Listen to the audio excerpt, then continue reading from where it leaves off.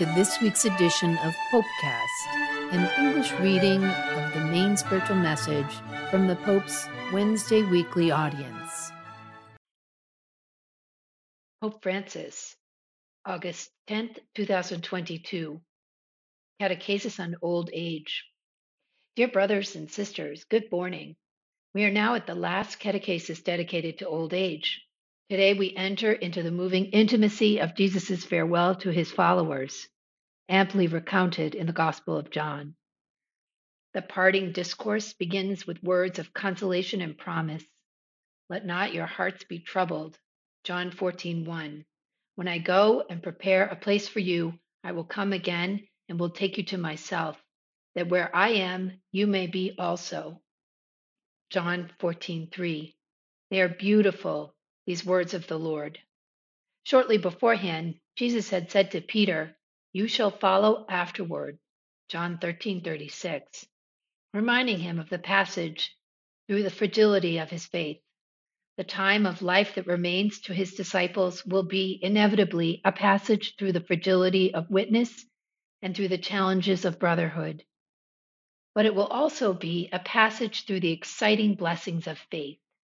He who believes in me will also do the works that I do. Greater works than these he will do. John 14:12. Think what a promise this is. I do not know if we think it fully, if we believe in it fully. I don't know. At times I think not. Old age is the fitting time for the moving and joyful witness of expectation.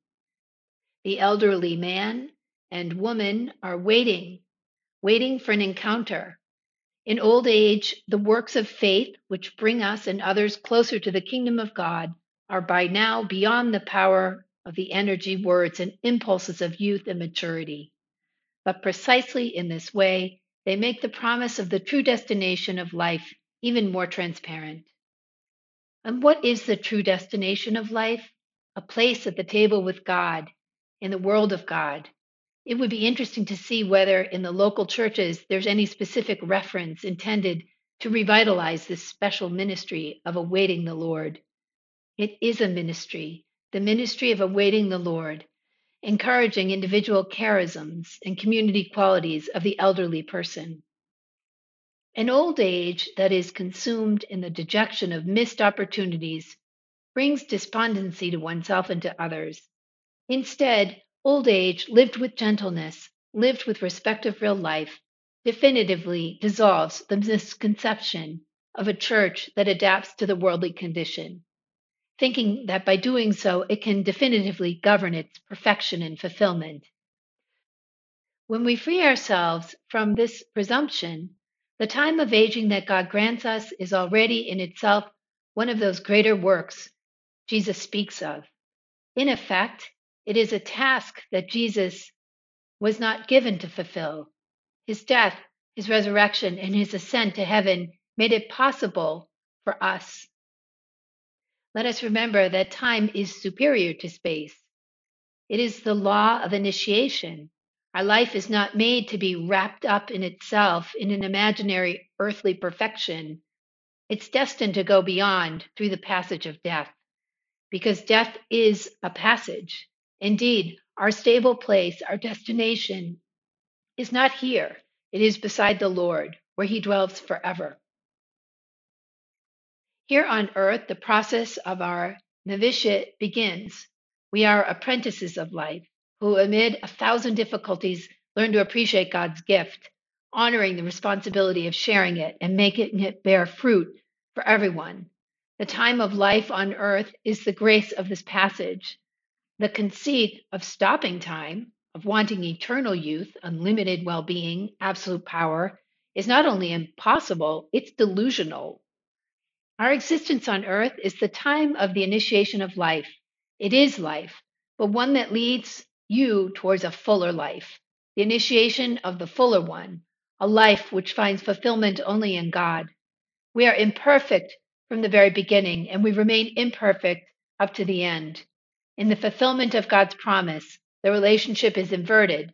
The space of God, which Jesus prepares for us with the utmost care, is superior to the time of our mortal life.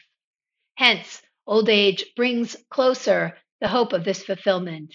Old age knows definitively by now the meaning of time and the limitations of the place in which we live our initiation.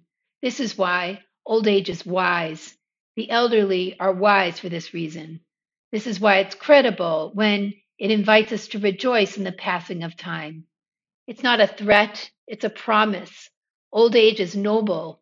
It does not need to beautify itself to show its nobility. Perhaps the disguise comes when nobility is lacking. Old age is credible when it invites one to rejoice in the passing of time. But time passes. Yes, but this is not a threat, it's a promise. The old age that rediscovers the depth of the gaze of faith is not conservative by nature, as they say. God's world is an infinite space in which the passage of time no longer carries any weight. And it was precisely at the Last Supper that Jesus projected himself towards this goal, when he said to his disciples, I tell you, I shall not drink again of this fruit of the vine until that day when I drink it new with you in my Father's kingdom. Matthew 26:29. He went beyond. In our preaching, paradise is often rightly full of beatitude, of light, of love. Perhaps it lacks a little life. Jesus in the parables spoke of the kingdom of God by putting more life into it. Are we no longer capable of this? The life that continues? Dear brothers and sisters, old age lived in the expectation of the Lord can become the fulfilled apologia of faith, which gives grounds for everyone, for our hope for all.